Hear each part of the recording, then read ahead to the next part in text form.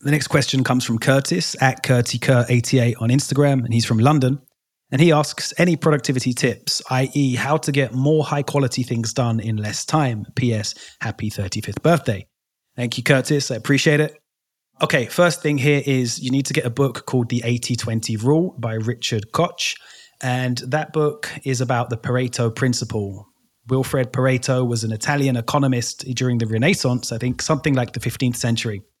And he basically looked at the wealth and asked, why is it distributed disproportionately?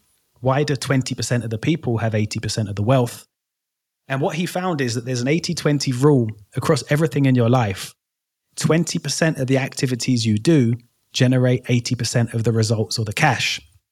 80% of the pain and frustration in your life comes from 20% of the inputs. So you analyze your time and whatever the thing is you want to optimize, and you find the 80-20, and then you figure out, okay, what are the good 20% that give me the thing I want? And you double down on those.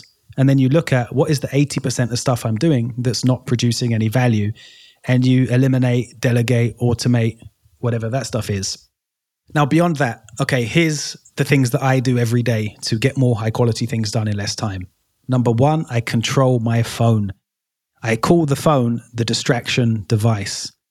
Those notifications will kill you. Those notifications, switch them off, put the phone on silent, take the badges off. A lot of what I'm going to tell you right now is in a blog post on my site, freethewageslave.com/make-life-easier. And there's 49 one-minute hacks, and a lot of them cover this productivity stuff that I'm going to talk about. So go there and check it out. Especially there's a guide in there about how to take control of your phone so it serves you instead of you serving your phone.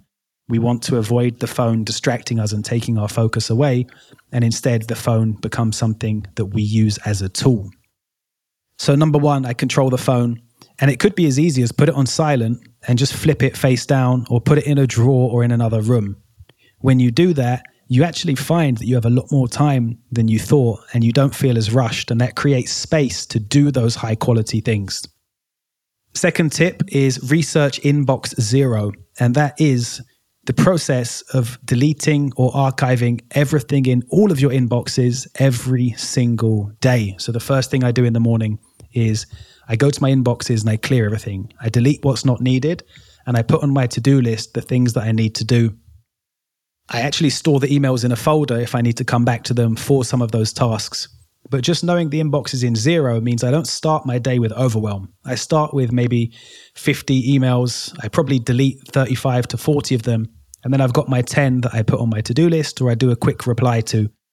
And I do that probably about 2 to 3 times a day, definitely in the morning as the first thing. So I gather all the stuff that came overnight and I get clear on, what I have to do. And I do it at nighttime just so the morning burden is a little bit less. But I gather on a schedule at the same time every day. And then I close those emails and I do not go back to those inboxes. I don't have notifications popping up. I don't check those inboxes during the day. I gather in the morning, I prioritize, and then I set my day with what I need to get done. And I do not allow the inbox to control my life. Here's the thing about the inbox. If you're constantly checking your inbox, you are prioritizing everybody else's to-do list over your own. You are prioritizing and making more important their stuff than your stuff. And it's a prime cause why your life can be stuck where it is. So gather it, check it, shut it down. Once you've gathered and you've got everything done, then it is about prioritizing. I use the PACE strategy that I mentioned earlier in the podcast: procrastinate, automate, concentrate, eliminate, delegate. And once I've done that and I've gathered everything, I then look at what are my 7 things that I'm going to get done today. Just 7. Any more than that, you're probably not working on things that are chunky enough or important enough. And of those 7, I choose 1, which is my most important task. That goes on my calendar, and I block out 2 or 3 hours, and I do nothing else until that is done. It's called eating the frog. You get the biggest and baddest goal done first in the day. So by not having distractions, I create the space for that. By gathering everything from my inbox, I feel like I'm in control, that I've gathered it and it's all on my list. So I don't have this anxiety. By prioritizing, I know I'm working on the thing that I need to most. And those 7 things, I time box them on my calendar. So that means in my Google Calendar, I actually block out 3 hours and then 1 hour for the task 2 and then 2 hours for task 3. So it fills my calendar.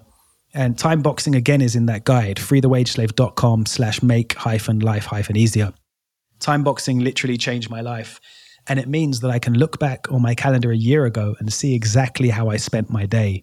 That is also a very useful retrospective tool.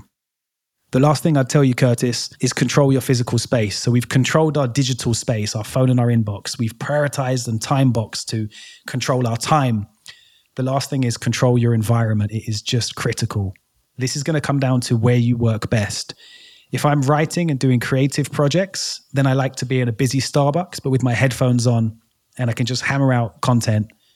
When I'm actually working, I need to be in my home, in silence, both audio silence and visual silence. I can't have too much going on around me. I get distracted.